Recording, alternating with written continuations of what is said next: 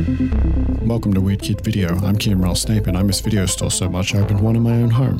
Packed with the VHS tapes of the trash cinema I grew up watching at a highly inappropriate age. Every week I force my co-hosts Kira Jade Opitz and Brody McDonald to sit through a movie for us to discuss. So come on in, have a look around and sign up for a membership. There are no late fees because this week we're turning the lights down low and hoping our parents don't hear the TV on after we should be asleep. This is Weird Kid TV Corner.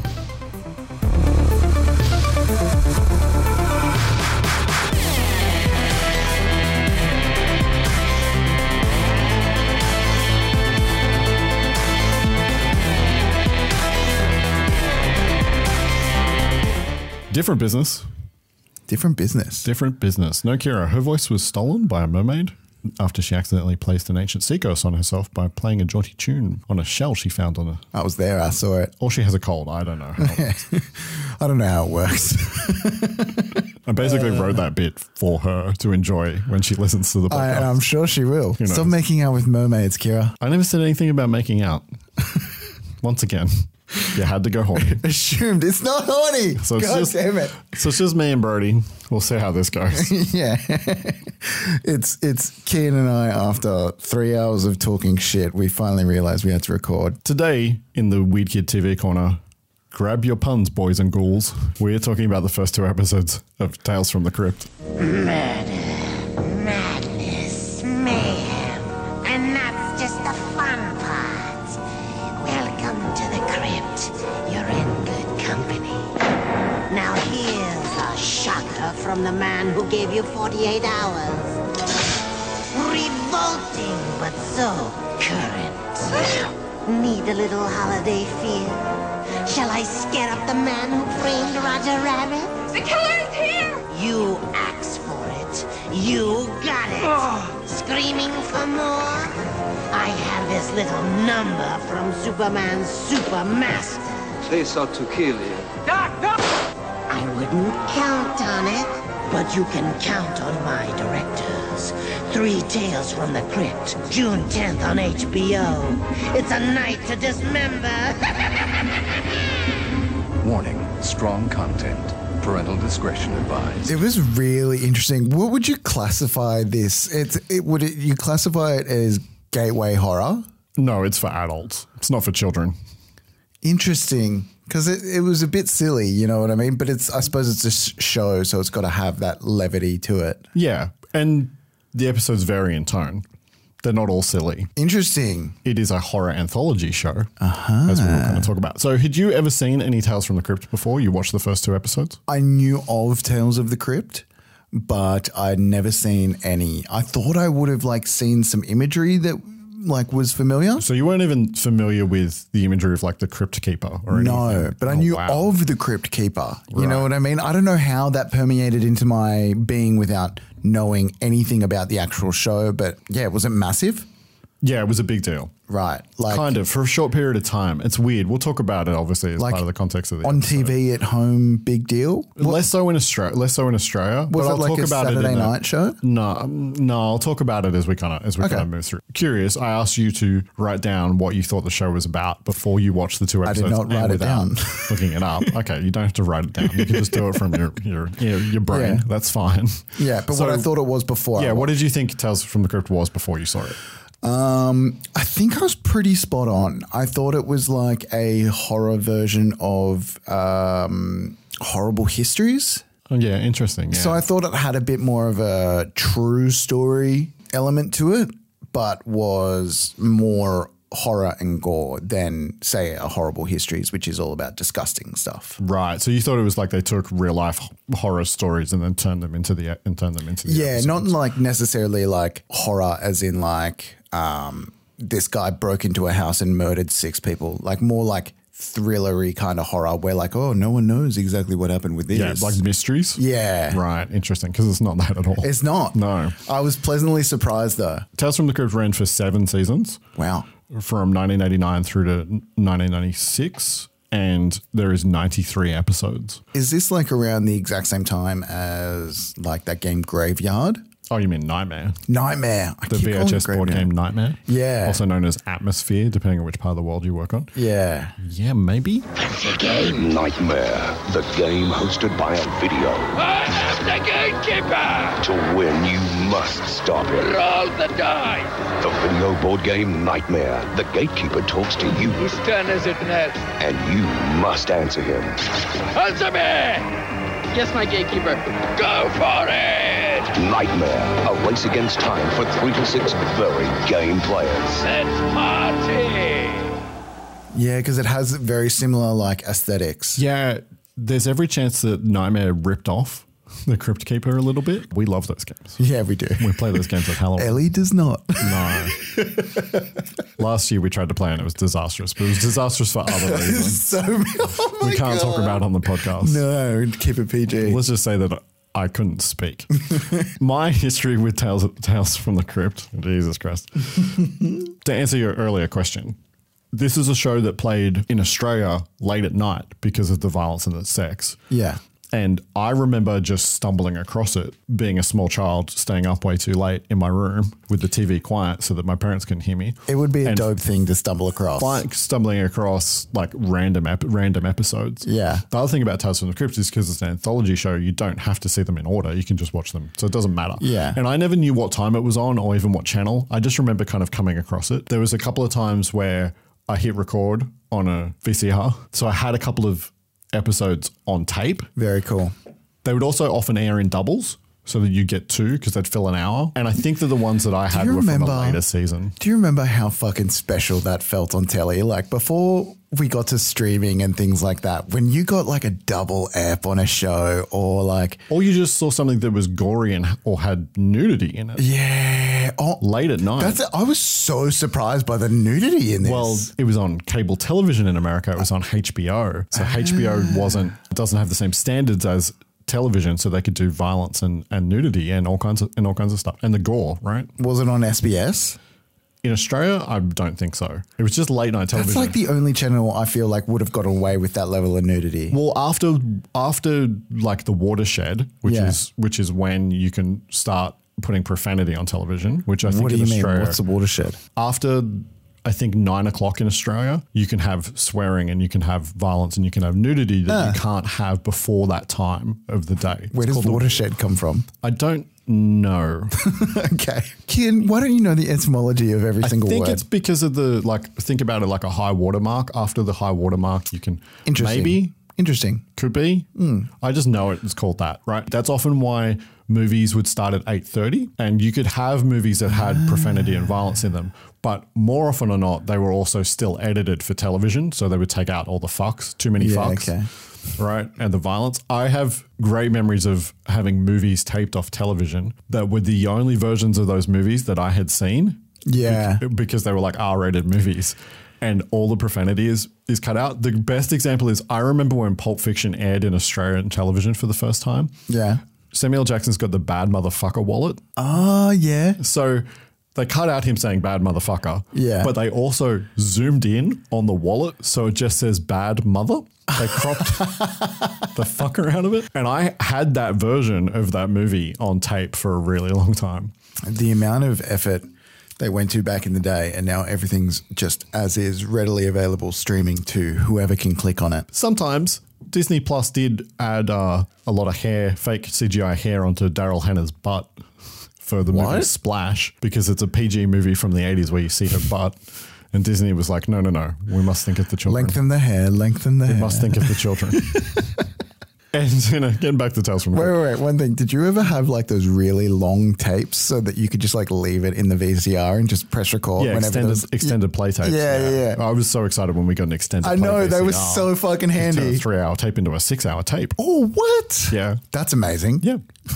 Then you got to find that? a VCR. It actually halves the amount of data being put on the tape, so everything looks shittier. That's fascinating that they did that though. Yeah. Interesting choice. In Australia and in other parts of the world, Tales from the Crypt was released on VHS under the title Vault of Horror. So you can walk into a video store, you see Vault of Horror Volume 1 and a bunch of celebrity names on it.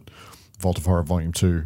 And so is that what the Australian name was? Yeah. And I remember renting those from video stores and then being like, This is Tales from the Crypt. Yeah, I've never heard of Vault of Horror. Well, I'll talk about why it was called Vault of Horror in a second. That would be confusing as well because he says Tales of the Crypt in the show. We'll get to. Okay. We'll get to why. And I'm actually chasing down some Vault of Horror tapes at the moment. There's a movie, which I've mentioned a couple of times on the podcast. Really? I have. Tales from the Crypt presents Demon Knight. Universal Pictures is proud to present the motion picture directing debut of one of America's most talented and respected artists. Cut! Cut! Oh, hello, kiddies. So glad you could join me. Your pal, the Crypt Keeper, has gone Hollywood in a big way. I'm directing my first feature film. Care for a little shriek preview?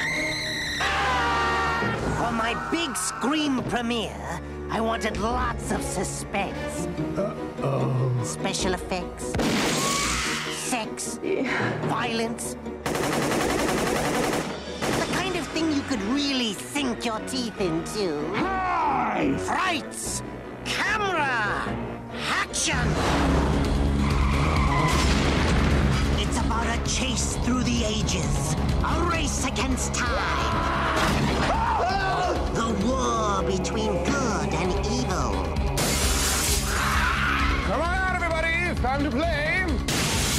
And the final battle between man...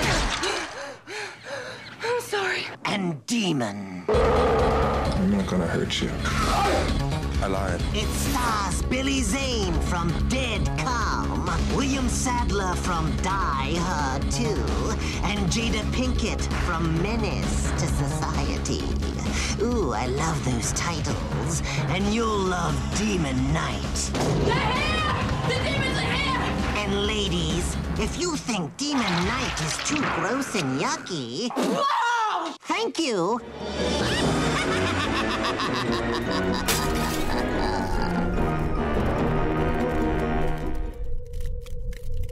Which came out in 1995. That does sound vaguely familiar. And that was a massive deal when I was in high school. That movie coming out was a huge deal. But I'm going to talk more about that when we cover Demon Knight because it's on the list. Yeah, dope. This show is not very widely available. Due to licensing issues, it doesn't exist in HD and it's not currently streaming on HBO Max.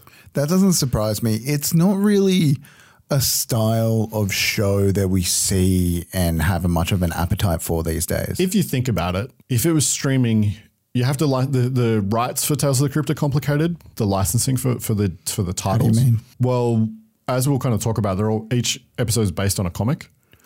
So you have to license the comic. Who gets paid? Who owns it? Is complicated. Yeah, okay. And then also all of the actors, the contracts, were there contracts for television airing on HBO? Yeah, and then so putting on a streaming service, do you have to renegotiate contract with actors that did something almost 30 years ago? Oh, that's interesting. That's one of the reasons that it's never ended up on a streaming service. It very briefly was on Vudu, which is a streaming service I don't think we even have in Australia. I've heard of that. Yeah, but in standard definition. So it's really hard to find. Basically, you need to shell out for the DVDs. It was released on DVD, or track down Vault of Horror VHS tapes, which I am actively doing. Did you show me specific episodes, or was this Ep 1 and 2? It's 1 and 2. Wow, strong start. Yeah. So I'm going to tell you a little bit about the history of the show. Please. Right. It's based on EC Comics issues. EC. Yes, EC, which started as educational comics in the 1930s. It's actually one of the very first comic books that was ever put in a newsstand, and they told pretty mundane children's stories. Yeah. They were started by a guy named Max Gaines, but Max died in a boating accident. First of all, let's just appreciate how great Max that Gaines. name is. Yeah. Maxwell Gaines. Yeah. Max Gaines, yeah. And his son took over the company, William Gaines. And Will Gaines. These are great names. Will started publishing more kind of adult-orientated stories, mostly in crime and war stories, because there was an appetite for that with young men who had come back from World War II. Crime and saving people from crime was what comics are, right? Yeah, but more adult, not Batman fighting crime, like pulp noir. But that's how comics kind of started, didn't they? Kind of, yeah. I mean, I don't get in the entire history of comics, but yeah. But not superhero stuff, basically. Yeah. Right? Sure. More realistic stories. This first step had a pretty hard noir vibe. Yeah. And then he started mixing in science fiction stories and horror titles as well, under titles like Tales from the Crypt, Vault of Horror, and Haunt of Fear. Haunt of Fear. Yeah. Just doubling down. And Two-Fisted Tales. And that sounds sick. EC Comics had basically had a bunch of titles, and the titles were like kind of like little mini genres on their own. So each title had a different style of story attached to it. But it didn't last very long because he was really pushing the envelope in what you could get away with. Promoting racial equality and anti-war sentiments and trying to but he did it wrapped in a very pulpy setting. Environmentalism. No, they were ridiculously progressive and people thought that was bad. So it wasn't because they were wrapped in a pulp setting and then got mixed up with all the blood and no, sex. it's that William Gaines was ahead of his time in terms of his social politics. So he was promoting racial equality in a time when the United States did not want racial equality. What a hero. They were painted in the media by politicians as being major factors in juvenile delinquency. In this comic book is a love story. A boy and girl in love. They get married, and after an offensively lurid description, illustrated, of course, of the couple's wedding night, the book shows how the bride murders her husband by chopping his head off with an axe. This comic book describes a sexual aberration so shocking that I couldn't mention even the scientific term on television. I think there ought to be a law against them.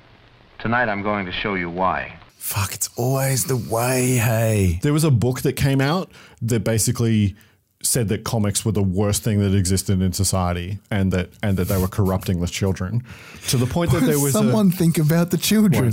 We'll cut in Maud Flanders here. Won't somebody please think of the children? There was even a Senate hearing where Gaines had to testify. Is this, what era is this? Is this like before Satanic Panic? Oh, Satanic Panic is the 80s, yeah. Oh, okay. Yeah, long before, 30 years before. Right, okay. It resulted in the comic book industry deciding to self-police themselves by creating the comic code that everybody was going to play by the rules. So you weren't allowed to So they got a rating. Essentially, well, think more censorship. Oh. You can't do all the, here's a list of all the things you can't do. Here's a list of all the words you can't use. Here's a list of all the scenarios, right? Oh, freedom. But don't say shit. Gaines refused to sign up to the code. Good. What a fucking hero. And then America lost its fucking goddamn mind when he published a comic where an astronaut from Earth visits a planet of robots where the robots are identical but come in two different colors. And one of the colors has less rights than the other. Wow. Wait for it. That's not what they lost their minds about. What they lost their minds about was the end of the comic where the astronaut takes off his helmet and is revealed to be a black man. No.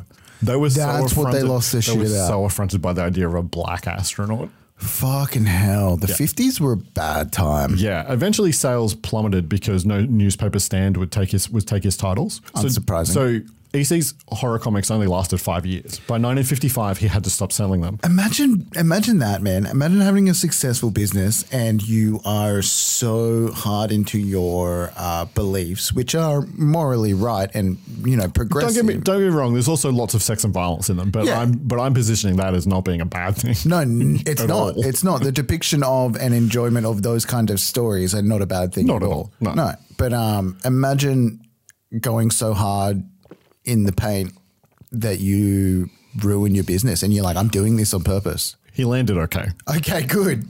He should. So he had one title that was kind of successful. It was a small little comedy comic that was doing really well. So he decided to shift all of his resources into turning that into a magazine. Mad Magazine, yeah. Wow. Good guess. Thank you. Yeah. Well, it was the only comedy magazine that was around that time. Yeah, which I read lots of. I had a subscription when I was a kid. I loved Mad Magazine. Wow. Okay. Yeah. Wow. Yeah. So that guy, no wonder you can tell that there's an overlap between that kind of pulpy fiction and the style of that magazine. Yeah. That's awesome. In 1972, there was a British anthology movie that adapted 5 of the comics, but it's not related to the TV show, but it's worth name checking. For a particular reason. I've actually never seen it. Yeah, okay. It has it's got like Peter Cushing and a bunch of like... The Cush. A lot of British horror icons in it. Yeah, okay. And I have been meaning to chase it down, but I haven't been able to find it. So the Cush generally does good work. Yes and no. He's always enjoyable. And then Tales from the Crypt, the TV show, was executive produced and created by a fucking murderer's row of producers. What do you mean? Oh my God. Okay. So the executive producers of the show are Joel Silver, who we talked about on the Roadhouse episode. Yeah. Because he produced like pretty much all of the great 80s action movies, Lethal Weapon, Die Hard, Predator, Commando, what have you. Yeah, I remember. Wait for it. Richard Donner, who's the director of Superman, The Omen, all the Lethal Weapon movies, and The Goonies. Wow. He's also one of the producers on the X-Men movies with his wife. Wow. Lauren Schuler Donner. David Giler, who was a producer and uncredited rewriter of Alien and its sequels. He was producing partners with another guy, Walter Hill, who's also a producer on the show, who's a director, who directed The Driver, The Warriors, 48 Hours and its sequel, and Streets of Fire. Whoa. Yeah. The Warriors. Fuck, I love that movie. And Robert Zemeckis, director of Romancing the Stone, the Back to the Future movies, Who Framed Roger Rabbit, Death Becomes Her, Contact, and many, many more. Wow. And they all banded together to be the producers of this show. Bullshit. Yep. What the fuck? It's wild. We're not even there yet, man. Wait till you hear some shit that I'm gonna tell you about this show, right? So they banded together as the Crypt partners and hired a producer that they had worked with, William Tetler, to be the showrunner. Is that name big? That name sounds familiar. No, he's just a producer that worked with them, but he's the guy in charge of the day-to-day, right? Yeah, cool. And he was the showrunner for a couple of seasons, and then somebody else took over, but I didn't write down who took over. Would you call that man the line producer, or is that something different? That's something different, but I'm not going to tell you what a line producer is right now. I was just asking. And the show was a big enough hit and did well enough on HBO, which at the time was kind of just in its starting rise heyday on American cable television, that they signed a deal for movies with Universal, but only one of them would end up in cinemas. So Demon Knight's the only one that ended up in cinemas. Did any others get made? Yes. So there's Bordello of Blood. That sounds amazing. Which went straight to DVD/VHS. You seen it? Yes, I've seen it many, many times. Amazing. I don't know if it holds up. I haven't seen it in like 20 years. Okay. And then a third movie, but the third movie doesn't even have the Tales from the Crypt title on it. They were just contractually obligated to put out a third movie. It's a horror anthology show. Every episode has a different cast, different directors, different creatives behind it. With a vision that is tied together by issues of the comic book, because pretty much every episode is an adaptation of an issue of the comic book. Mad. But not just Tales from the Crypt, also Vault of Horror. Yeah, I assumed as much. Yeah, so that they had enough content to make episodes, right? Yeah, because like you can tell from just these two that you sent me, there's a different feel in between them. So I feel like they would have been under two different ones. And that's why we watched two. Yeah. Because it's an anthology show. I felt like it made more sense for us to get a taste of what the show is like episode to episode. Mad call. And also these two episodes aired and premiered on the same date. They were packaged together. These two together make you really like pull you into the show. Yeah. And the talent involved beyond the producers in this show is insane. It is wild. Were the actors who I would have recognized in these apps, were they big names at the time? I don't know if they're big names, but they're definitely names. Yeah, okay. We'll talk about it when we get into the episodes. But so I want to talk specifically about who worked on those two episodes when we get to that. But there are so many other names that I am going to quickly run through. Really? Okay, yeah, do it. Directed episodes, and these are only directors. Like actors is a whole different. So they got guest thing. directors to come in and do each ep. Each episode has a different director. Oh, did you say that? Sorry, I missed that. Yeah. That's awesome. Yes, most of them are movie directors. Wow, not television. You can directors. tell, man. We'll get to it, but fuck, it's good. These are only the directors. These are only people that directed episodes. Shoot. I have a long list. Okay. Here we go. Tom Holland, who directed Fright Night, Psycho 2, and Child's Play. Wow. Mary Lambert, who directed Pet Sematary. Arnold Schwarzenegger. What? One of only 2 times he's ever directed anything. The other one is a romantic comedy Christmas movie called Christmas in Connecticut. That is just I can't believe I've never even heard of it. Yeah. Chris Wallace, who was the special effects guy on The Fly. Jack Shoulder, who directed The Hidden and Nightmare on Elm Street Part 2. Rowdy Harrington, who directed Roadhouse. Kevin Yeager, and I'm going to talk about Kevin Yeager more in a second because he has another involvement with the show. J. Michael Reaver, who was the production designer on Halloween 2, Goonies, and the Lethal Weapon movies, and more recently Iron Man. He did pass away more recently. Tom Mankiewicz, he wrote 3 Bond movies and a Superman. Wow. Steven D'Souza, he wrote Commando, Die Hard, and directed the Street Fighter movie. Wow. Michael J. Fox. Wow. Stephen Hopkins, director of A Nightmare on Elm Street Part 5, Predator 2, Judgment Night, and The Ghost in the Darkness. Dope. Toby Hooper, director of Texas Chainsaw Massacre, Poltergeist, and Life Force. And oh my God, we're going to talk about fucking Life Force. Dope. Russell Mulcahy, he went to my high school. He directed Highlander and Razorback. That's sick. Tom Hanks, William Friedkin, who directed The Exorcist, French Connection, and To Live and Did you Die. skip over someone? No. Tom Hicks? Tom Hanks. Tom Hanks. Tom Hanks. Oh, you looked at me for like a reaction. I was And then like, you didn't- Hinks. I don't know who that is. Hanks. Holy shit.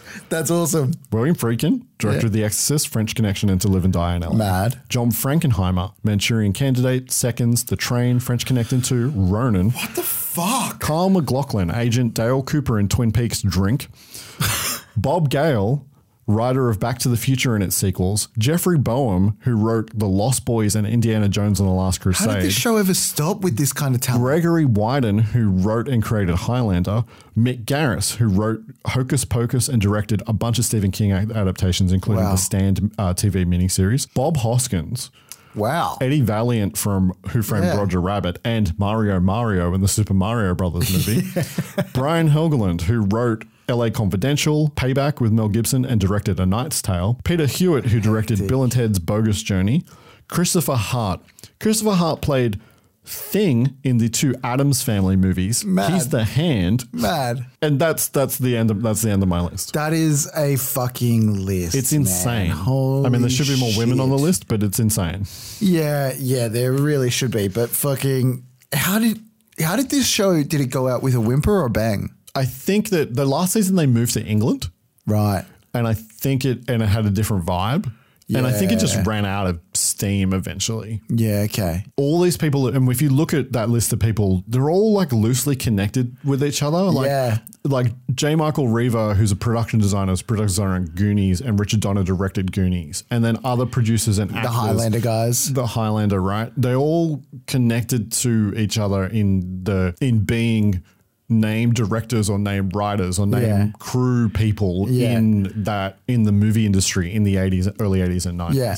It's so insane. It's fucking intense. That's only the people behind the camera. The actors are just as nuts. Like everybody's in this fucking show. Really? Everybody. Starring the Crypt Keeper. Yeah. Voiced by John Kazir. He's mostly a voice actor, but has appeared in a lot of live action stuff, and he has hundreds of credits, but he's mostly a voice guy. He's the current voice of Scrooge McDuck. Mad. The Crypt Keeper is obviously a puppet. He's an animatronic puppet created by Kevin Yeager, who I mentioned he also directed an episode, right? He was in charge of the look of Freddy Krueger in Nightmare on Elm Street from part 2 through to part 4. He designed Chucky from Child's Play. Amazing. And he also worked on other movies that we have kind of talked about or are kind of on the list. The Hidden, Bill and Ted, Face Off, Starship Troopers, Sleepy Hollow, and on and on and on. The Crypt Keeper He's cool, man. Is the Freddy Krueger of this show. He's the only thing that's consistent, right? So he's the brand. Yeah. He was spun off into a Saturday morning cartoon. Doing what? Called Tales from the Crypt Keeper. It's horror stories for kids. Oh, hello, Fright fans. I've been feeling a little burned out lately, so I'm taking a last-minute vacation. I want to go someplace that's relaxed and scare-free. This week's Terror Tale. It's a little gem of ghastliness, I call, while the cat's away. Yeah, dude, it fucking is Horrible Histories. There was also Secrets of the Crypt Keeper's Haunted House, a game show for children.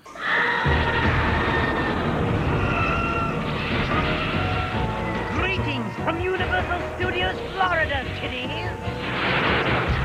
It's Secrets of the Crypt Keeper's Haunted House.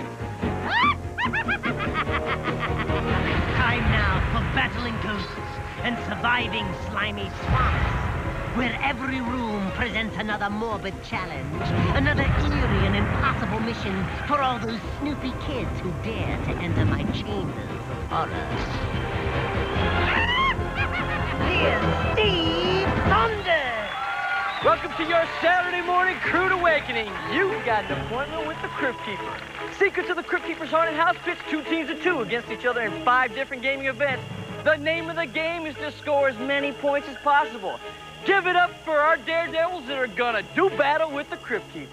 See, the funny thing is like he is horrible looking, but he's also kind of fucking cool and cute. Well, he's funny. Yeah. So many puns. There isn't even that many puns in the first 2 episodes. In the movie, it's ridiculous. He also had a hit song. Shut up. Called The Crypt Jam, which I'm going to play live for you in the room. Thank you.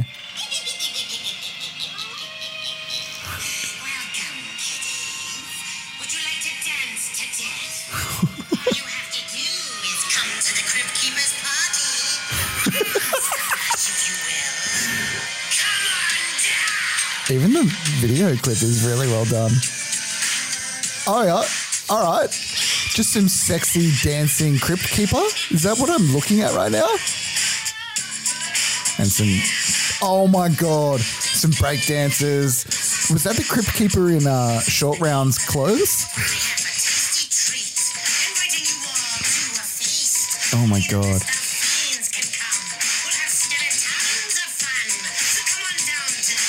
What am I watching?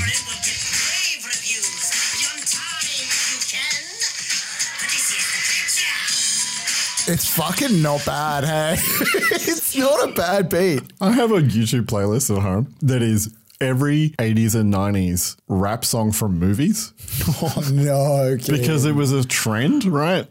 Where over the end credits, no matter what the tone of the movie, you have a rap song. There's Nightmare on Elm Street has several. I'm so glad that that is not a trend anymore, but I'm also very upset that that's not a trend anymore. The Addams Family has an MC Hammer song at the end of it. Are you fucking kidding? No, it's fucking amazing. I have a whole playlist. It's great.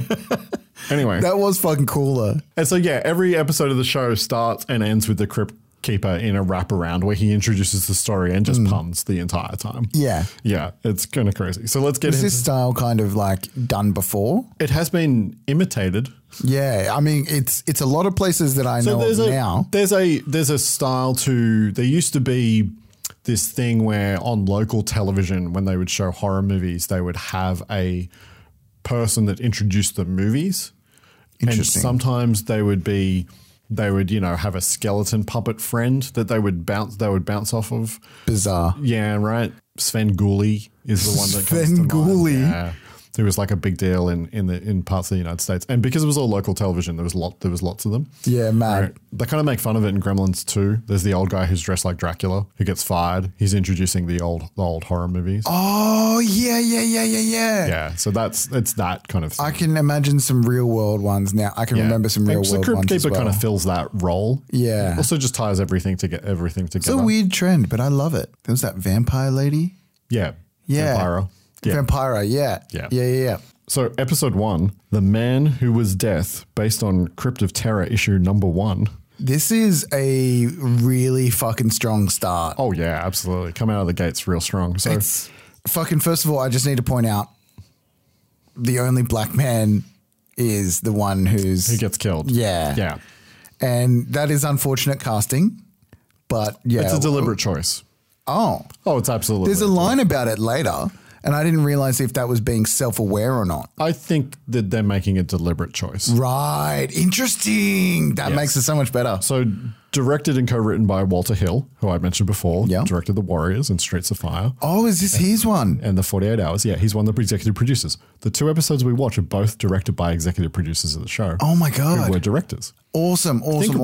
Starring William Sadler, credited as Bill Sadler, as Niles Talbot, a man who enjoys his work a little bit too much. He is around in a lot of places. He is Death in Bill and Ted's Bogus Journey. You have sunk my battleship. Excellent! Yeah! I totally knew he put it in the J's, dude. Good thinking, Ted. You must play me again. What? Best 2 out of 3. No way! Yes way. And is that him? And Bill and Ted Face the Music. Yes, he's one of my favorites. He's unrecognizable then. He's also the bad guy in Die Hard 2, Die Harder. Yeah, yep. He's the guy at the opening of Die Hard 2 who's doing naked Tai Chi. Oh, yeah. Fuck. Which I have tied into our D&D game. Oh. Wait, when? Is it coming? No. We had a flashback where a man was doing naked Tai Chi in front of windows overlooking a city. Yes, I recall. That was taken directly from Die Hard 2. I didn't even realize at the time. Well, you guys forgot about that fucking scene. You layer in so much fucking stuff. subtext to the things that you do. Yeah. It's like 30 things go past, but you catch 5. Yeah, he will show up in another episode later on, and he's also one of the stars of Demon Knight, the Tales from the Crypt movie. Mad. He came back for the movie. As a separate character? Yeah, completely different. When he comes back, is he the same character in the show? No. Oh, okay. So he just comes back to the show to play. He's recurring, yeah, because the show doesn't have any continuity. He's playing I thought maybe he played like someone in hell or something. No. We're open with the Crypt Keeper. Getting into the plot of the episode. We're open with the Crypt Keeper. Our story is about a man with nobler ambitions. He likes to kill human pests, and he does it in front of an audience. Now that's entertainment. So hang on to your hats, kiddies.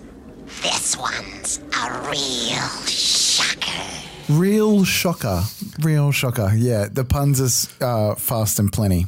So we meet Talbot, who's an executioner in charge of the electric chair at a prison and loves his work, and he loves electricity. It's dependable. You can trust it. It's great. It's straight away. And so he's talking to the camera the whole time. He turns and talks to the camera. It opens with them doing a execution first up, right? Yeah, they're executing the narration. They're executing the black man first, and he's talking over the top of it. But then he does turn and talk directly to camera, which he does through the whole episode, which I think is a great choice. It is cool. It's getting all that dialogue that would have been like thought bubbles in a comic book into the show by having him talk directly to us. I guess right about now, Charlie Ledbetter's starting to think pretty serious about that Valley of Death.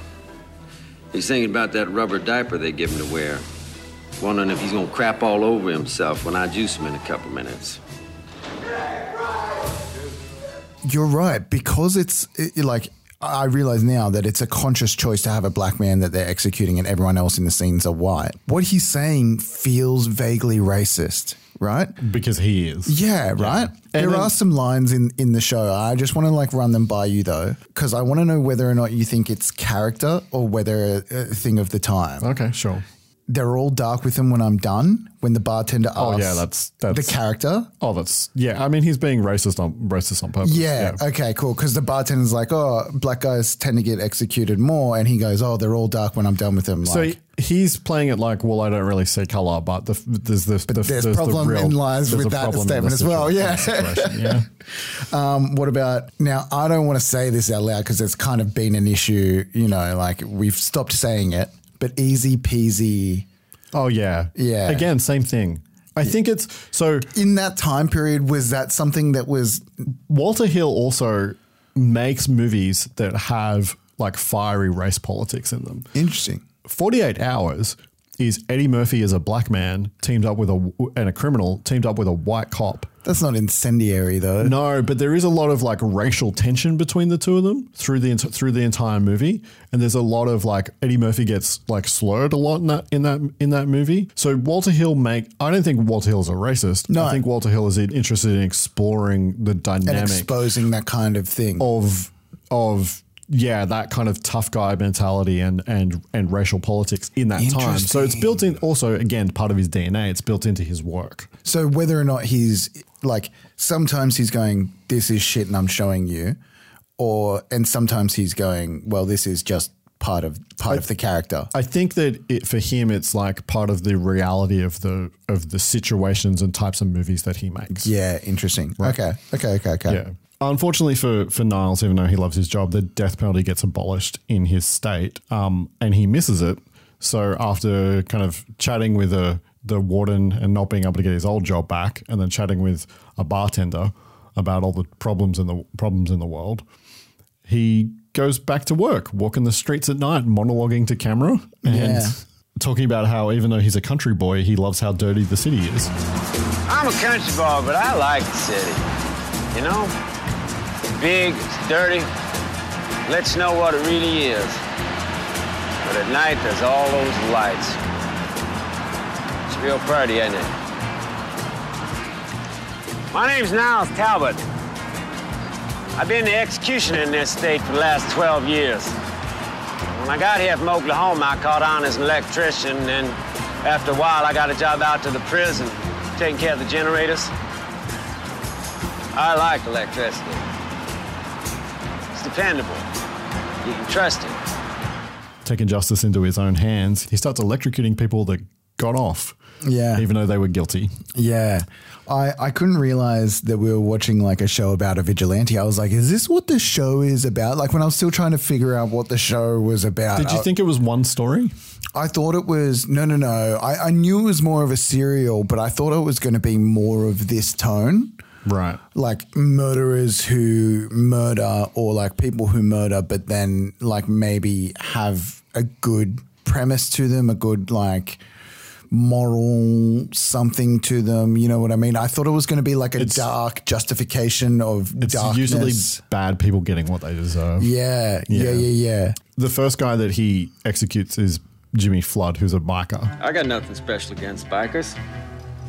Hell, I used to own a hog myself once upon a time. Bikers believe in freedom. They don't want nobody to lean on them, and they don't give a good goddamn what polite society thinks of. See, they figure they're throwbacks to real Americans. You know, what the country was all about before it all went to hell, with big city lawyers and computers, corporations, time clocks and what all. There's a lot to be said for that. Those ain't bad ideas. But this biker, Jimmy Flood, now he went way out of line. And he ought to pay. Of course, he uses electricity because that's his thing. Yeah. Doesn't just like stab or shoot a guy. He comes up with a convoluted way to kill people. Brilliant. Yeah. He has to have an MO. Yeah. A modus operandi. And then he kills a guy and his mistress because they murdered the guy's wife. He works quickly, man. Well, the show works quickly because the episodes are short. The first one goes for 26 minutes. The second one's even shorter. Yeah. I really like it. I've been really enjoying Love, Death and Robots. Yeah, I fucking like that. Yeah. Because they're all mostly adaptations of short stories, right? And this is kind of the same thing, except that the short story is a comic book. I like being kind of this kind of like bite-sized coming into a world. The world learning building. about it real quick. The efficiency of storytelling. Yeah. There's no time to really set things up and pay things off in an exposition-y way. It's all on the move. Yeah. Right? Because you've only got 26 minutes or 22 minutes. Love, Death and Robots even shorter, sometimes only 10 minutes. It kind of relies on the strength of the idea rather than the strength of like, say, the dialogue. Like the dialogue isn't great in every scene, but the idea and what's going on in each scene is strong. And then he is working on trying to kill a sex worker by electrocuting her in her go-go cage. Yeah. But that's what gets him caught. Yeah. I love how they just like cut out all the unnecessary shit. People looking for him going, oh, there's this other killer out there that's like electrocuting people. They just like, no, of course there's people out there looking for him and he's going to get caught because he's quite obvious when he's doing it. Like he's electrocuting all of these people. And of course the twist being that when he is caught, it's just as the death penalty is being brought back and he gets his own medicine strapped to his own chair. Yeah, well, don't they say he's one of the reasons that the death penalty come back? Yeah, because the crime didn't go down. Yeah. It went up because he was doing crime. Yeah. And then, he gets executed in his own chair. His last words are, "It's my job. That's why I did it, because it's my job. If a man ain't good at his job, then what the hell is he good for? What's anything good for?"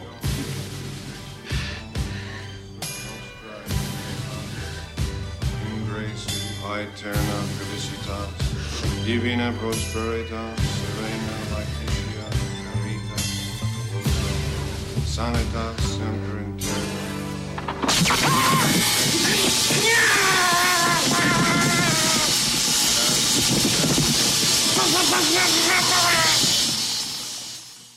I love in the bit when they're dragging him to the chair and he's just like, he's doing the same thing.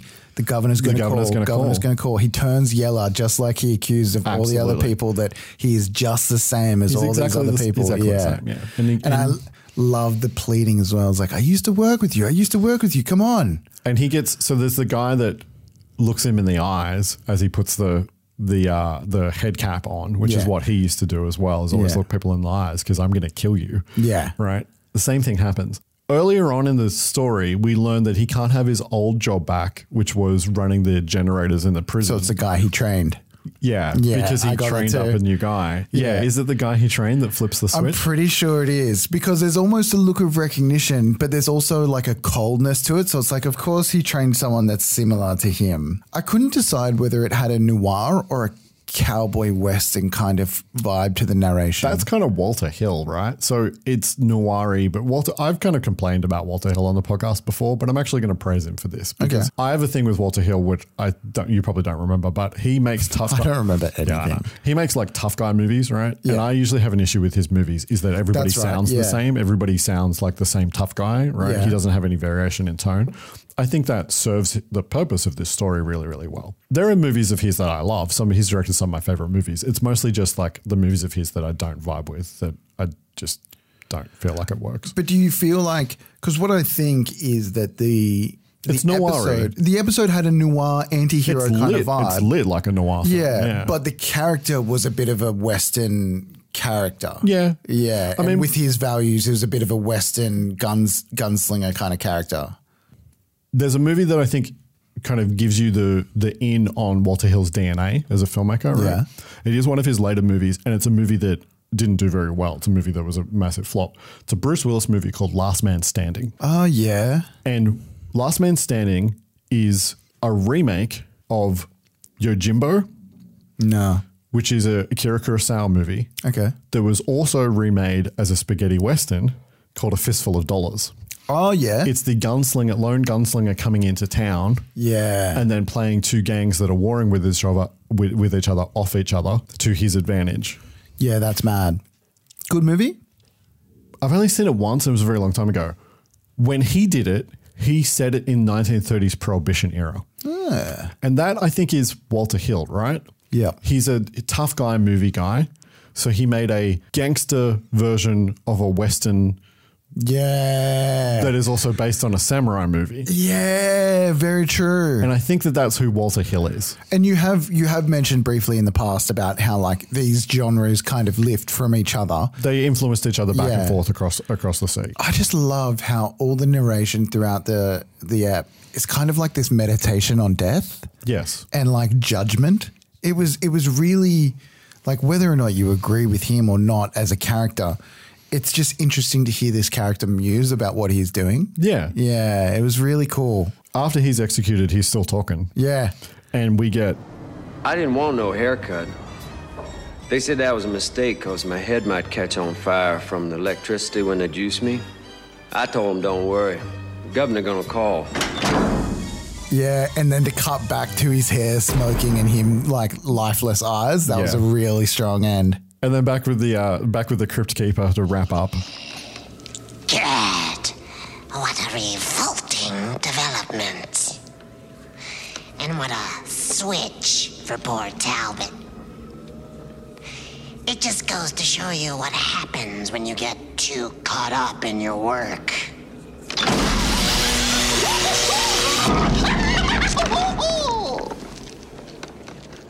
Don't worry, though. I'm sure he never knew what hit him. So remember, boys and girls, safety first.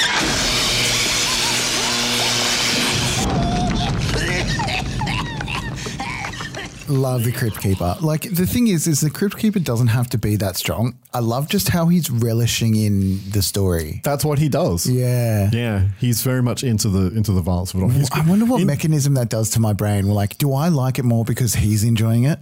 I don't know. It sets a tone to let you know that it's okay to enjoy this very dark story. Interesting. So it's and you can take it with some levity. Right? So it's it's about a dude that becomes a vigilante and executes people. Like, it should be really dark, but it's actually played for kind of dark enjoyment. It's played for dark humor and dark fun. And the Crypt Keeper lets you know that that's okay. Yeah, that's fucking interesting. It's okay to enjoy this. Yeah. Right? You're not... And like the bad guy got what they deserved, so we can relish in it a little bit. That's right. There's a there is kind of like a moral arc to the story, right? Fascinating, yeah. One of the things that stands out for me, aside from the story, is just how fucking good it looks. Thank you. Yes. Okay, I didn't bring that up. The photography is incredible. Yeah, it even looks the like a sets. movie. Yes. Okay. I was going to save this for the next episode because the introduction sequence in the next episode is really strong. We'll talk very specifically about the photography of the second episode. I have something to say, but in general, in the first episode, also just gorgeous. It's shot beautifully. There's this fucking amazing like telephoto shot of William Sadler standing on a street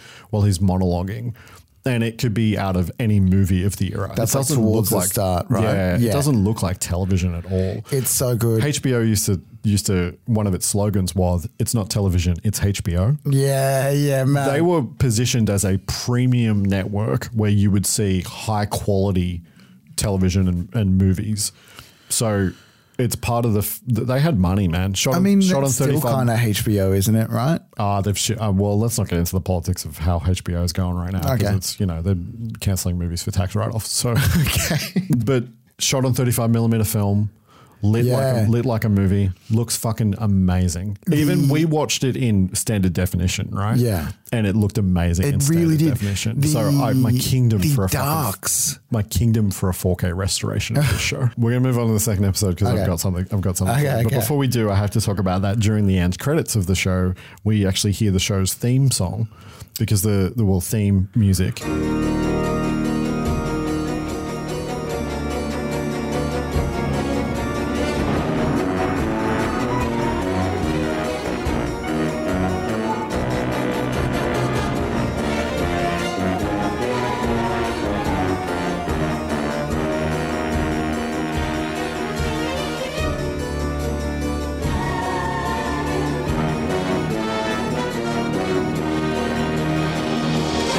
Because it doesn't play at the beginning of the show, it plays at the end of the show. I didn't pay close attention. It's composed by Danny Elfman, composer of the score for Batman. Yeah. 1989. Most of Tim Burton's work, actually, and is the singing voice of Jack Skellington in A Nightmare Before Christmas. Oh, I didn't know that. And so he does the theme that plays over every episode. And the credits play fucking voice. The credits play over like a model shot of a haunted house that kind of moves through it. It's very feels Tim Burton-y. Any like other names that appear in the credits that went on to do big things? I mean, even just the cinematographer of this episode. The cinematographer of this episode is John Leonetti, who's worked on tons of different stuff. And I'm going to talk specifically about the cinematographer of the second episode. Okay. So moving on to the second episode, aired on the same night as episode 1, and it's All Through the House based on Vault of Horror issue number 35.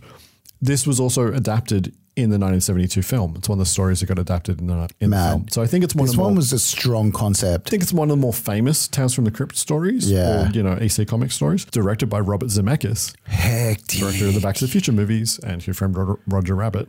No wonder this has such a strong sense of visual storytelling. Yeah, but you also are aware of space, like we've discussed before. Yeah. There's so much tension in this ep as well. Written by Fred Decker, director of a movie called Night of the Creeps that's on the list. Have you mentioned that before? No. He also directed The Monster Squad. Of course. And, unfortunately, RoboCop 3. And starring Robert Zemeckis' wife at the time. Wow. Mary Ellen Trainor. Good on Robert Zemeckis. As Elizabeth. She's the mum from Goonies and the mum from Monster Squad. Oh, hectic. And the psychologist from Lethal Weapon. Oh my God. She is someone who I feel like I recognized. You have seen her all over the place through your entire life. Yeah, so she just plays like the gorgeous, strong blonde kind of thing. Or Mothers. She played Mothers a lot. Yeah. Okay. Marshall Bell as her husband, very briefly. Yeah, he loves to get killed in shit, I swear, right? Nightmare on Elm Street Part 2. Yeah. Total Recall, Starship Troopers, lots of stuff. Oh, he gets his brain sucked in Starship Troopers. No, he's the commander that goes crazy. Yeah, and gets his brain... Oh, no, he gets his head cut off. Yeah. Yeah, that's right. He's the one who's like got the fingers in the brain. They suck their brains out, man. That's Marshall Bell, Yeah. I love that guy. And Larry Drake as Santa. He's in Karate Kid very briefly. You would never remember him. He's one of the goons that harasses Daniel and Mr. Miyagi at the beach. Yeah, when Mr. Miyagi breaks the bottles. He's also the bad guy, Durant, in Sam Raimi's Darkman, which is currently on our list. Oh, shit. Yes. The cinematographer of this episode is Dean Cundey. And I don't know that. Have I heard that name? I don't know. I don't know if you've heard names. I never know if you've heard names. Yeah, I generally figure it out by what you say. You generally ignore my question and then I figure it out. I'm going to tell you about Dean Cundey. He worked a lot with John Carpenter. Okay. He's the cinematographer on Halloween, The Fog, Escape from New York, The Thing, wow, Halloween 2, Halloween 3, Season of the Witch, which we know that intimately, even though I've never seen the film. Don't worry about it. I got you. That needs a little bit of explanation. So for Halloween one year, I did a D&D campaign that was a sequel to Halloween 3, in which you all played. It was a controversial game. It went for... Listen, it only went for 12 hours. I don't know what literally went for 12 hours and I was livid at Kian by the end of that game. Anyway. But I fucking loved it. Back to Dean Cundey. Back to the Future and its sequels. Big Trouble in Little China. Wow. Who Framed Roger Rabbit. Wow. Roadhouse. Oh, shit. So he's literally worked with every one of the producers. Yeah. Jurassic Park. Wow, of course. And on and on and on. He's still working. I don't know how they take the level of skill that they get from those big movies and they condense it down into an episode like this and you still get that vibe. Yeah. Even though you can see the quality loss, but you still see the quality that's in it. I don't know how that happens. Yeah, as I was kind of typing that list out, it occurred to me that Dean Cundey might be my favorite cinematographer of all time, or one of, because when I think about movies I love the look of, I would probably list like half of those, more than half of those movies. And what's great about the ones that you listed as well is the cinematography isn't just beautiful, it's functional. Oh yeah, absolutely. Yeah, you know what I mean when I say that, right? Yeah, like absolutely. You really have an idea of like space. I fucking go on about space, hey? Yeah. No, well, it's important. Yeah. Geography is one of the vital components of storytelling. Especially in horror, I reckon. Oh yeah, absolutely. Yeah. In horror. Yeah. So let's talk a little bit about the plot of the second episode. We start with the Crypt Keeper wearing a complete Santa suit and mask. Ho, ho, ho, kiddies. Just your old pal, the Crypt Keeper, having a little holiday fun. Why else would I be in this getup? Unless there was a clause in my contract. In fact, I've got some Christmas goose for you. Goosebumps, that is. Yes, indeedy. A little terror tale chock full of holiday fear. I mean, cheer, of course. So, get a gander of the Yuletide Yelp yarn that goes a little something like this. 'Twas the night before Christmas, and all through the house. Yeah. Really kind of creepy. Did this come out around Christmas? Like, did these episodes get released around Christmas? I didn't write down what I was going to write down the air date and then I didn't, and I don't know. So probably strong not. choice either way. On a snowy Christmas Eve, Elizabeth, an unhappy woman, murders her husband with a fire poker as upstairs her daughter is very excited because Santa is coming. You got the poker, dear? Something needs to be done about that fire. Have you got the poker? Yes. Well, let me have it. What did you say? What are you, deaf? I said let me have it.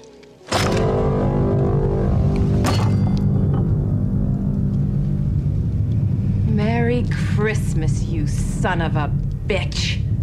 Great. Again, real strong fucking opening. Yeah. Just like the wife who you can clearly tell is just like not happy with her man, walks behind him with the poker because she's like staring at it wistfully, walks behind it, boom, the side poke straight into the not the temple, the top of the forehead. Top of the head. Such a strong opening. Just no ifs, ands, or buts, just happens. She starts to try to dispose of the body. Yeah. She's going to throw it down a well that's in their yard. How do wells work? Is there like a river? Like, this is real dumb of me but is there like a where usually the water goes? Water comes up from below. It just seeps in, so the body wouldn't have gone anywhere. No. It's a terrible plan. It's a horrendous plan. Yeah. As she's trying to get rid of the body, she almost locks herself out. They play with the door. They build tension about where tension in this app, man. They show where her keys are, so you understand where her keys are. She goes out the door. She almost locks herself out, but she doesn't lock herself out. Yeah. And we hear on the CV that a madman has escaped a local asylum, killing several people, and is dressed as Santa. Come on, Joseph. We'll continue our music for Christmas Eve after KEC News on the Hour. And now here's Tracy Donahue with the headlines. Police and sheriff's departments in the Gaines County area have issued an all-points bulletin this evening for a male Caucasian reported to have brutally murdered 4 women in the Pleasantville area. County authorities say that the man, a patient at the Pleasantville Institute for the Criminally Insane, escaped earlier this evening and should be considered extremely dangerous. Officials confirm that the suspect is a heavyset man in his late 40s and is reported to be wearing a Santa Claus suit stolen from the home of one of his victims. All citizens in the Pleasantville-Gaines area are advised to remain in their homes until further notice throughout this emergency alert situation. It also does this thing that I really love, which is, I always relate it back to Hitchcock, right? Which is, murder's actually really hard, you guys. Like, Hitchcock does it in a couple of his movies, very specifically in a movie called The Trouble with Harry, which is fucking amazing. Getting rid of a body is hard. In The Trouble with Harry is he keeps on coming back. Oh, yeah. Right? I vaguely remember that movie. It's amazing. It's incredible. Like, it's so old-fashioned and wonderful. It has a happy ending where everybody cheers and laughs like in a fucking sitcom. Like, it's wild, right? But it also has this, like, very dark sense of humor to it. Yeah. It's like, and this has the same similar kind of thing where like it's hard to get rid of that body. She's like trudging him down those stairs. There's not much levity in this episode, but the hijinks of the back and forth was really kind of a little bit lighter. I don't know how to explain that. The entertainment and the levity or the humor in it is she going to get caught? How is she going to get away with this? Which doesn't sound like levity, you know what I mean? But it is when you watch it. It is entertaining. It makes you smile because it's like, oh my God, the door, like, or whatever, right? Yeah, and it's also funny how suspense, when played in a certain thing, can be humor. Yeah. Yeah. And so the plot kind of progresses in when Santa shows up and she realizes that she can pin the murder on the Santa. No, officer. I didn't kill him. Santa did it. Didn't you, Santa? Didn't you? And so she puts an axe into her husband's face. Yeah. Her missing to the left and to the right. So good. It's being playful with the audience. Like it's fucking around with expectations. Yeah, that's what it is. It's that fuck around that brings the levity to it. Yeah, it's literally like, as a director, fucking around with an audience by going, she's going to put this axe in his face. Oh, no, she missed. Yeah. She missed again. Oh, no, she got him that time. And there are those moments of actual levity when, like, the guy's dead on the lounge and it's like, why didn't stepdad say goodnight to me? Oh, he's sleeping, and then he smacks straight down on the table. So that stuff's still pretty light. So she ends up knocking Santa out. There's all these shenanigans where Santa is coming at her though as well. Like Santa's menacing in this. Yeah, he's creepy. Yeah. Larry Drake is creepy. Yeah. Yeah, he's great in it. She ends up accidentally kind of locking herself in a closet. And then there's also this bit where... Such a good bit. Yeah, that is actual horror. She ends up... she talks to a cop on the phone. The cop says they're going to be there in 20 minutes. So it puts a clock on it as well. She's got to get rid of the body in like 20 minutes. She locks herself in a closet trying to get to a gun. It just keeps doubling down, and the suspense doesn't ever go away because everything that's happening is always still in the background. Yes. Everything gets layered on top of each other, right? Like she loses her keys down a crack in the stairs. We know that Santa's knocked out and not double tapped, so we know he's still in the background. And then we know there's a body still in the front. She left her daughter's window open. Exactly. And there's snow coming in, and it wakes up the daughter, and then the daughter goes and sees that it's Santa, and she's so excited to see Santa. Yeah, it really does lay it on. And Elizabeth can see that through the window in the closet. Yeah. I knew you were here, Santa. Come on up. I've been waiting all night. No! Oh! No!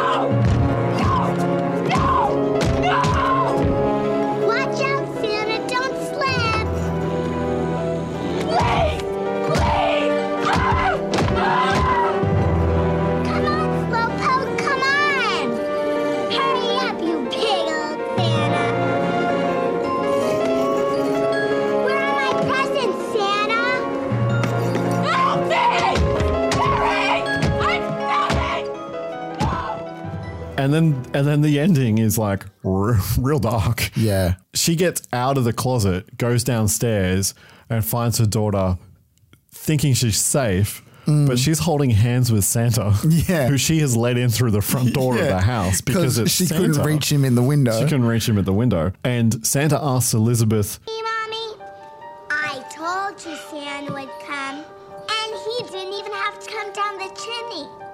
I let him in.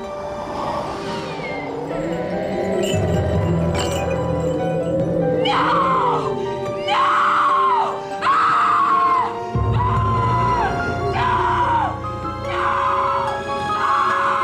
Naughty or nice?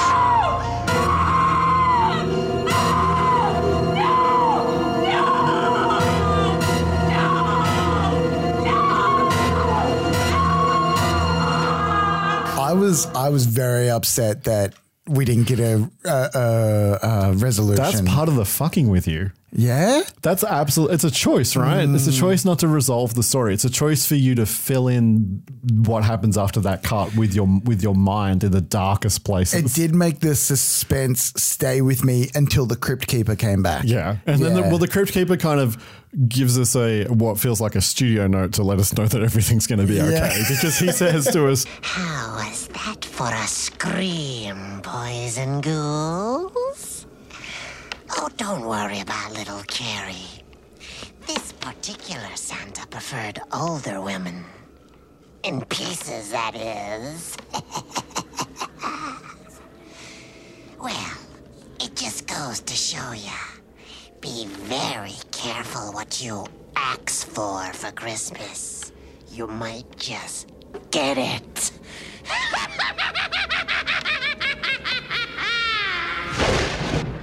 So he just killed her mother in front of her. yeah. Going back to the cinematography, Yes. that first pull out from the window in the snowy outside, where it's like even the outside is clearly a set. The whole thing's in a studio. Yeah, of course. It is like, first of all, fucking beautiful, but it is like just the epitome of movies of that time. Was this like intentional to be like, oh, these are snippets of movies kind of thing? Yeah, because it's on HBO. Because they're trying to deliver a premium product. Yeah, it's a high quality prestige product. If you think about it, you think about what HBO turned into. It turned into the place where TV shows look like movies. Game of Thrones, Deadwood, very short-lived Carnival, The Sopranos. It was, we're going to take television and we're going to elevate it to the level of movies. I did not think we were coming into this with this quality level of show. It's kind of amazing. Yeah. The show's kind of pretty remarkable. And the thing I thought is it was just going to be kind of shitty and fun, and like it's actually like I can't even like talk about any bad points because it's just really well done. The show mostly keeps this level of quality. Like there's an occasional kind of dud episode. Yeah. As there is in any show like this. Sure. But most of the time it keeps this level of quality all the way through. The other thing I just wanted to point out is, did you notice all the split diopter shots in the second episode? None at all. Great Damn one it. of Marshall Bell dead in the foreground. Yeah. With her talking to her daughter in the background at the start. Yeah. There's another one. The gun. The shot of her in the closet where the gun is. Oh, that one's kind of obvious. Would that have been on the shelf? The split diopter is the shelf in the foreground and her in the background. Yeah, and that's a another great beat of tension. How it's just out of reach and she can touch it with her fingers but can't get it. And it's a horizontal split diopter, which you'd see less. You usually see vertical split diopters. Yeah, very true. So it's kind of great. So I mean that's kind of it for the two episodes. It's so good. So the question that I ask at the end of the TV episodes, as opposed to the movie ones, is would you watch more? 100%. When I sat down and finished watching the second episode, I think I realized I could watch this show like with Ellie and just like watch all of the show as one of our shows. What's really good though, so I've actually been making my way through them for like a couple of years. Oh, really? Yeah. So I kind of keep on coming back to it. I used to watch them while I used to watch an episode while I was rowing. Oh, yeah. And jump on my water rower and watch an episode. That's a good idea. Right? There's nothing worse with rowing than being conscious of how much rowing you're doing. Yeah, wow, that's such a good idea. I watched Tales from the Crypt episodes while I was rowing. Yeah, okay. I've seen quite a lot more of it. I think I'm into the 3rd season. So I haven't seen, there's still like more than half of it to go for me, but I've been making my way through them for years. And I think they're amazing. And I really, really wish that I could see them in HD. Yeah. At least HD. I mean, I'd love to see them in 4K, but I just don't think it's ever going to happen, which is kind of a shame. Last little bits on that second episode. I just had 2 things that I wanted to ask you. What do you reckon is the better piece of tension? Is it the axe missing when she's trying to put it in the head of her husband with the umbrella stand going at the door and like almost locking her out? Is that the best piece of tension? Or is it when Santa's knocked out in the backyard with a little crack in the shutters that she's looking through and then going back and forth with the phone? Because she keeps like looking away from the window and you keep expecting she's going to look back over and he's gone. Actually, I'm glad that you brought that up because I'd forgotten about it. But in the moment, something occurred to me. That is because it's Dean Cundey, the cinematographer. That is almost a rerun of something that happens in Halloween. Yeah. In Halloween, there's an amazing shot of a babysitter on a phone that keeps on following the babysitter, moving backwards and forwards. Yeah. And in the background is a dark doorway. Yeah. Where you keep on expecting Michael to show up. That's the thing, because you never go back to Santa and see that he's moved. That happens at another point. Yeah. So it kind of feels like that. Yeah, it's great. I think the axe is played more for laughs. Yeah. So I think that the phone call is better tension. The weird thing is though, is that the tension, the further it goes on and denies you that look out the window, it becomes kind of funny. You're like, just fucking look. Yeah. But and that's the point of it. They're fucking with you. It's fucking great. Again, the quality level of this show is just incredible. Can I ask you, why is 126 and 122? Because that's what the story came out to, and it's cable television. There's no ads, so it doesn't matter. Oh, interesting. Is that why generally all TV shows are 22 now? Yeah, so TV shows generally come in half-hour shows 22 to 20 or to 24 minutes. Yeah, and then or sometimes 26 minutes, and then there's the extra to the half hour is how much ad time you can put in them. Yeah, right. That's why an hour of television is 44 minutes because there's 15 minutes worth of ads in it. So cheap. On streaming now, has it changed?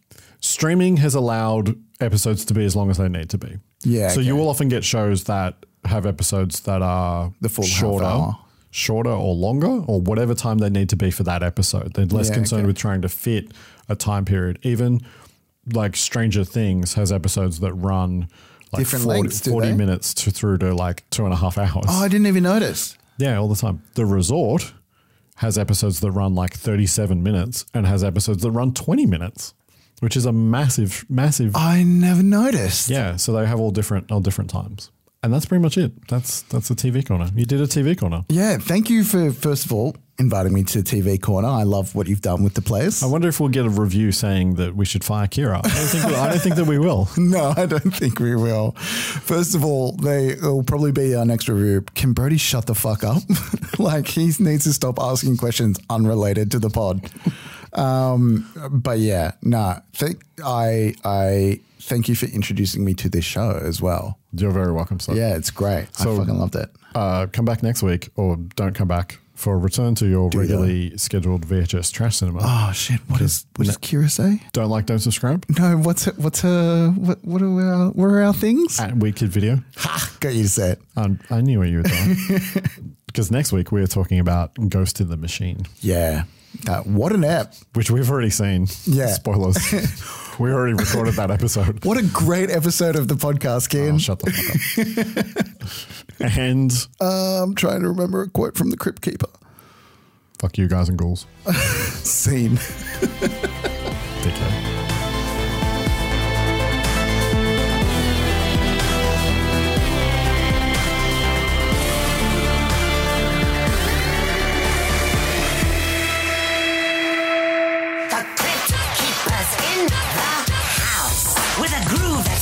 And mean, like the effects of a deer nicotine. Permanent headaches, the end of the mission.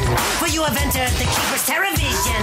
So everybody just make that dash. A dash to the Crypt Keeper's Monster Bash. So come along with the Keeper's plan.